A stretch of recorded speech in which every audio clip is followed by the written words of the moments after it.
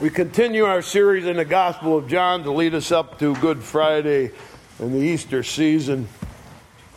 John chapter 4 for our text today. John's Gospel, chapter number 4. I grew up in a Norwegian household. There was an old saying that I learned as a small boy. My father repeated it often.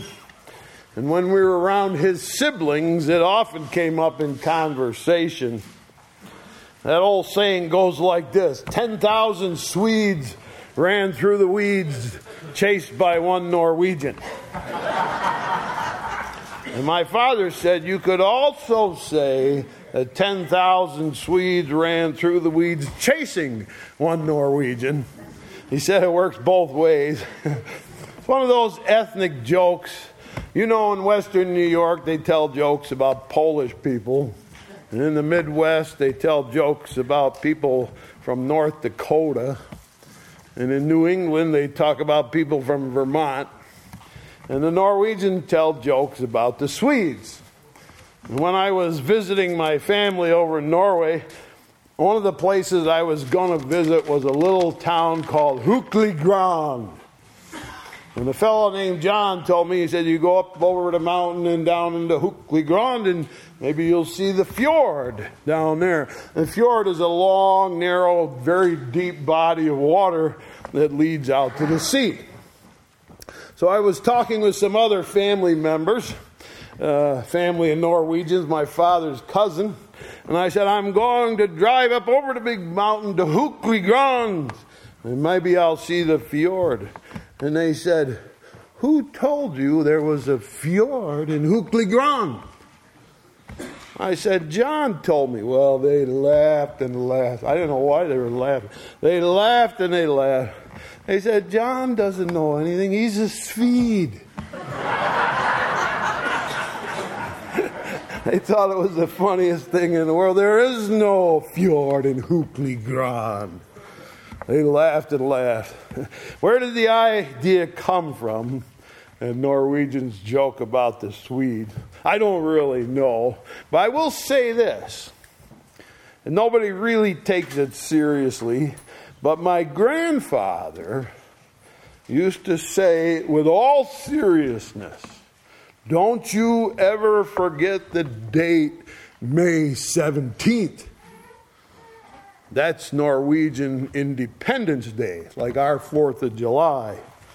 And the Norwegians have May 17th. And when we asked Grandpa what happened on that day, why we're supposed to remember it, he said the Norwegians declared themselves independent from the Swedes.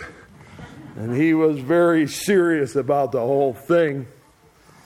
I suppose that long ago, there must have been a real prejudice towards the Swedes. I'm glad those things fade away and just become a good joke after a while. When I mentioned Norwegian Independence Day to John, that Swede, he told me the Swedes just didn't want the place anymore. We gave it back to them. In our text today, we find prejudice, and we find a lot of it.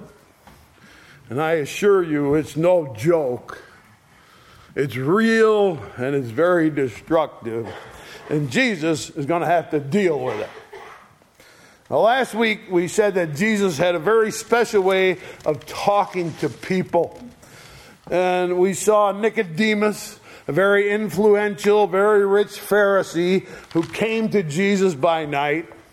And Jesus knew just what to say to him. And today we go to the opposite end of the social spectrum. And we meet a lady who is poor, who has no influence at all. And Jesus will speak to her. He's going to bring up the very same topic he did with Nicodemus. He's going to talk about water again.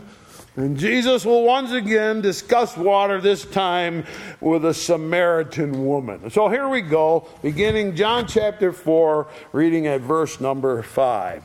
Jesus cometh to the city of Samaria, which is called Sychar, near the parcel of ground that Jacob gave to his son Joseph. Now Jacob's well was there, and Jesus, therefore, being wearied with his journey, sat thus on the well, and it was about the 6th hour. And there cometh a woman of Samaria to draw water. And Jesus saith unto her, Give me to drink. For his disciples were gone away unto the city to buy meat. So picture Jesus sitting on these stones that surround this well. And it's high noon. And Jesus has been walking in the heat of the day. And he's all hot and sweaty. And he's tired from his journey. The disciples have gone into the local town to get some food. And Jesus is alone and he's resting. It's a hot day and he looks worn out and weary. And a woman comes carrying a water jug that she will tie to her rope and drop down into the well to get water. And Jesus says, Hi, you think you could give me a drink? And it seems like a very simple and reasonable request. I'm sure she obliged him. And I'm sure Jesus was grateful and thanked her very much. And with a big smile said, Thanks, I needed that. Now listen to her reply. Verse 9. Then saith the woman of Samaria unto him, How is it that thou, being a Jew, asketh a drink of me, which am a woman of Samaria? For the Jews have no dealings with the Samaritans. So you can tell Jesus is Jewish, maybe by his clothes, probably by his accent, or just by his facial features. He looks Jewish. And she says, Why are you talking to me? I am both a woman and a Samaritan. And Jewish people hate us Samaritans. She was exactly right. The Jewish people considered the Samaritans to be half-breeds, and a good Jew would never speak to a Samaritan. As a matter of fact, a good Jew would never travel even through Samaria. They would walk all the way east to the Jordan River, miles out of their way, just to avoid going through Samaria, where they might have to speak to a Samaritan. And not only that, a Jewish rabbi would never speak to a woman in public, ever. Even if it was his own wife. She was expected to walk behind him and to never speak to the rabbi in a public place. So to be a Samaritan woman is the double whammy. So when Jesus speaks kindly to her, she asks, Why? Why do you even speak to me? Now, let's stop for a minute and think about this lady. First thing to notice is she has come to draw water from the well at high noon in the heat of the day. Nobody carries water in the heat of the day. Normally, you would go to the well early in the morning before it gets hot, draw your water, and carry it home just after dawn so you would have fresh water for the day. But this woman has come by herself. No one else is there at high noon, the worst time of the day to draw water and carry it home. So I wonder why. And secondly, notice, as soon as she sees Jesus, a Jewish man, she expects him to avoid her. She expects him to look down on her, to turn his back toward her as if she didn't exist. She expects contempt and conflict and confrontation. Now, I would venture a guess. She came to draw water at noon to avoid other people, to avoid confrontation. She knows full well nobody will be at the well at noon. It just isn't done. And I'll bet she was disappointed to actually see somebody sitting on the well at noon. And I'm sure she thought, oh boy, I came here in this uncomfortable heat to avoid people, and now look, there's a Jewish man sitting right on the well. So here we go. But much to her surprise, not only does he speak to her, he's actually quite polite and pleasant. And when she gets the nerve to ask, why are you speaking to me, a Samaritan woman, he ignores the comment, or as he seems to ignore it. And he says something quite amazing. Verse number 10.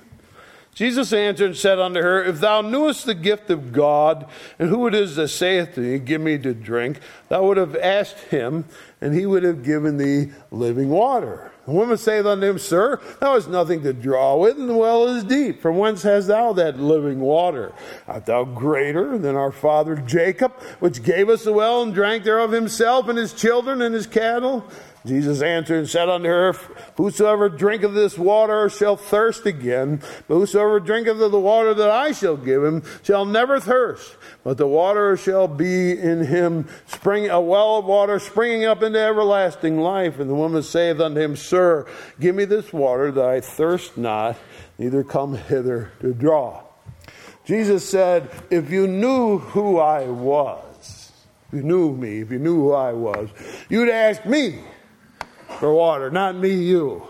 You'd ask me for living water. We have this wonderful exchange between the two of them there by the well. She says, how am I going to ask you? You don't even have a pot to draw it out with. And you also say, if I knew who you were, like you're important, are you greater than Jacob, who dug this well 4,000 years ago? And Jesus said, this water only quenches your thirst temporarily. I have water that will spring up into eternal life. And a little bit sarcastically, she said, well, give me that water so I don't have to come anymore and draw water. The sarcasm comes from the idea that she doubts that he can really offer her anything useful.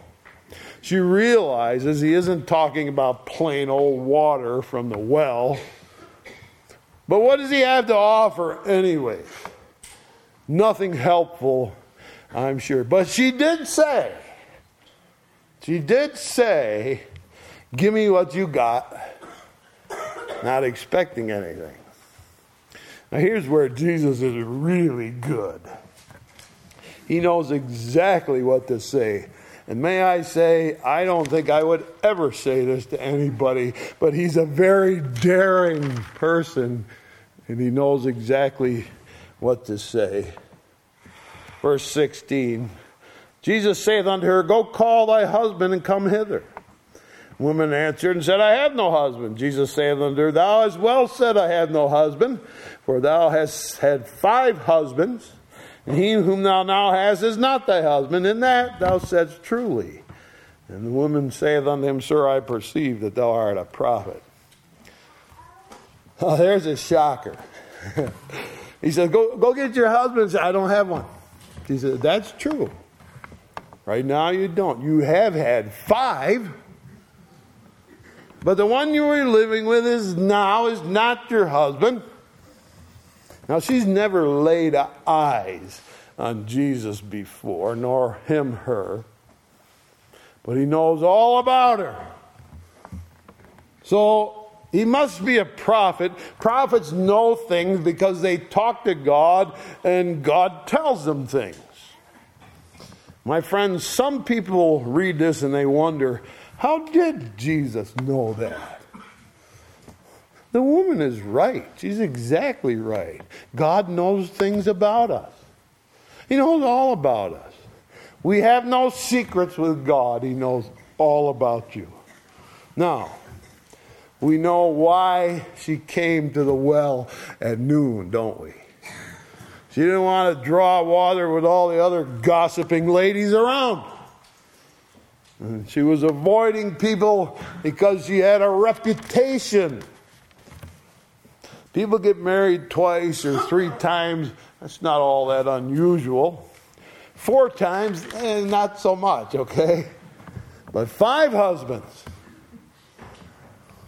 It goes beyond that. She's living with number 6. I'm sure she's got quite a reputation back in town. But let's look at her more deeply. Let's look past the symptoms to the real problem. Let's try to look at her the way that Jesus was looking at her. What words would you use to describe this woman at the well? Restless? Yeah. She's very restless. She can't settle down. Doesn't ever settle down. Unsatisfied? Well, of course. 5 husbands didn't make her satisfied. She kept searching. Disillusion. Yeah. That's more like it. She's tried. She had an idea that a husband would make her happy. After number 5, it just seemed that there wasn't a man that could make her happy. But she tries again with the expectation, I'm sure this isn't going to work out either. So she didn't marry number 6. I'm sure in her restless search for satisfaction, she became disillusioned, thinking, I just want to be happy. And when our founding fathers wrote the Declaration of Independence, they said those famous words, we want to provide for the people life, that is, will protect your lives. Liberty will guarantee your freedom. And the pursuit of happiness. We will make a society where you are free to search for happiness however you feel fit. Notice, they did not guarantee happiness. Only the pursuit of happiness, because they knew they couldn't guarantee happiness. This poor woman has been in search of happiness. She's made 6 attempts at finding a relationship that she thought would make her happy. But now she has to avoid all the other ladies. Her reputation as a woman who gives and goes from one man to another has ruined everything. She can't even go draw water in peace. If she could only be happy. Thus we find the human condition, searching for happiness and wanting to be happy. But it's an elusive thing, and we can't get a hold of it. But now this man at the well, who's obviously a prophet, has offered her living water. Obviously, the natural conclusions, water is a thirst quencher, and living water then must quench the thirst of the heart inside. And the heart matters have to do with religion. He's a prophet, he must be talking about religion. Verse 19. The woman said unto him, Sir, I perceive that thou art a prophet. Our fathers worshipped in this mountain, and you say, in Jerusalem is a place where men ought to worship. The Samaritans, because they were hated by the Jews, were unwelcome in the temple at Jerusalem, even though it wasn't that far away. So they built their own temple on a mountain in Samaria called Gerizim. And the woman says to Jesus, you Jews have your religion, and we got ours. Who's right? The Samaritans, who don't really have a well-organized religion, or the Jews, who have an organized religion, but they hate everybody that's not Jewish? That's a very good question, isn't it? And it deserves a very good answer. Verse 21. Jesus saith unto her, Woman, believe me, the hour cometh, when ye shall neither in this mountain nor at Jerusalem worship the Father. You worship, ye know not what. We know what we worship, for salvation is of the Jews. But the hour cometh, and now is, when the true worshippers shall worship the Father in spirit and truth. For the Father seeketh such to worship him. God is spirit, and they that worship him must worship him in spirit and in truth. Jesus said, listen carefully, I'll tell you something new that you haven't heard before. God doesn't care about your temple, and he doesn't care about ours in Jerusalem either. Doesn't matter anymore where you worship God. You can worship God anywhere you want. And it doesn't matter anymore if you're Jewish or Samaritan. It doesn't matter if you're a man or a woman. It doesn't matter if you're rich or poor, old or young, man or woman. None of that matters to God.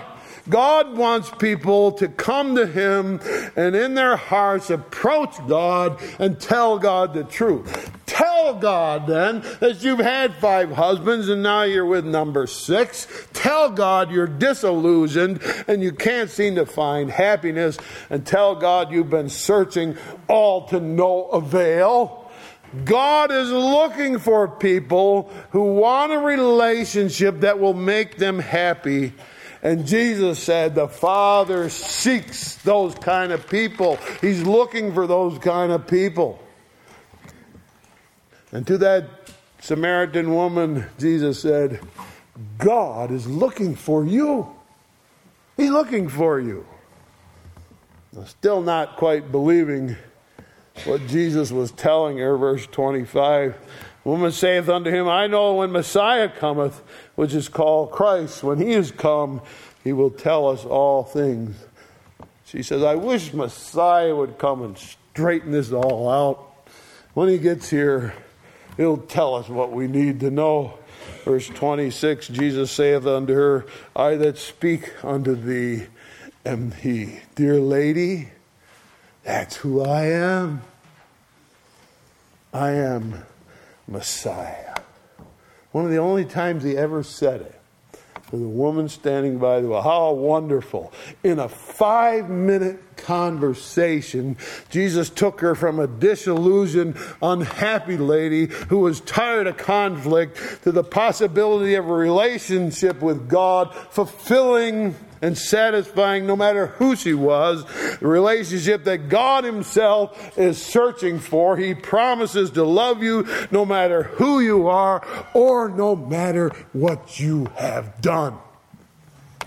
My friends, the search for happiness will always be unsatisfying until your search leads you to God. And God did that on purpose, you know. God did that on purpose. Wise old Solomon wrote that God has put eternity in the hearts of men. That down deep inside of all of us, God put a desire for things that would last forever. And nothing in this world lasts forever. Nothing. The old French mathematician named Pascal, he put it this way. He said, there's a God-shaped vacuum inside of every person, and we will never be satisfied in our lives until God fills that hole, till God fills that vacuum inside of us. When we start that relationship with God, we find he's so kind. He's so easy to be with. He's so gentle and pleasant. He's such a joy to know. And then come to find out it's that same Jesus who talked with the woman at the well and won her heart in a 5-minute conversation over a cold glass of water. Very impressive, is he not? He is still searching for people like you. still looking. I pray you'll go to him and start that wonderful, satisfying, soul thirsty, quenching relationship. For as Jesus said, the Father is looking for people just like that. Shall we pray? Dear Heavenly Father, we thank you that we have this opportunity to learn that in the disillusionment of life and in the unhappiness that surrounds us, God has said, just come. Come and you'll be satisfied. Come and your longings will be met, and you will know what it is to find a happy place when God fills your heart. So bless us, Lord, as we search for and hunger after these things, that our thirst might be quenched, that we be full of the love of God, that would make us happy in a way that we'd never known before. Bless us, we pray. In Jesus' name, amen. In closing, I'd like you to turn over to hymn number 286. Standing as we sing hymn number 286 in closing, Lord, I want to be a Christian in my heart. Standing as we sing 286, Lord, I want to be a Christian in my heart.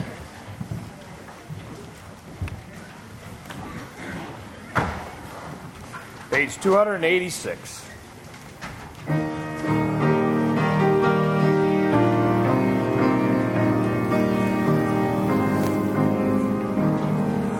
Lord, I want to be a Christian in my heart, in my heart. Lord, I want to be a Christian in my heart, in my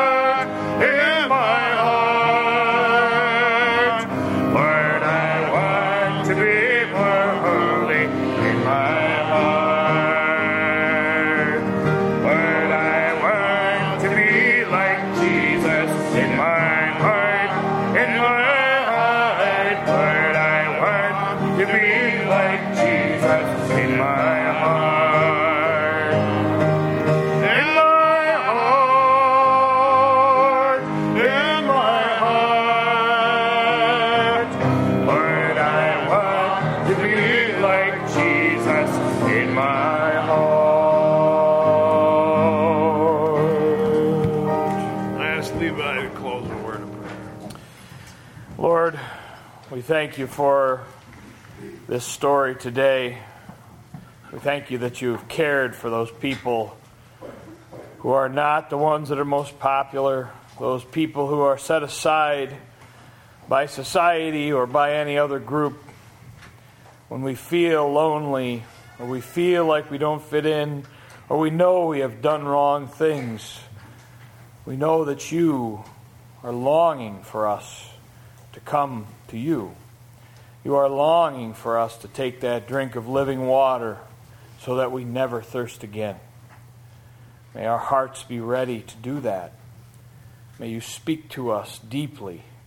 May your Spirit come in us, and may we worship you in spirit and in truth. We thank you, Lord, that you have done this so long ago and that you care about each individual person here.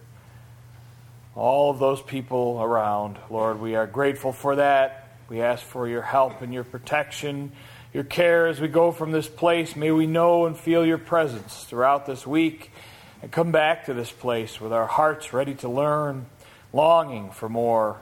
We are grateful that you have cared for us. We pray this in your name. Amen.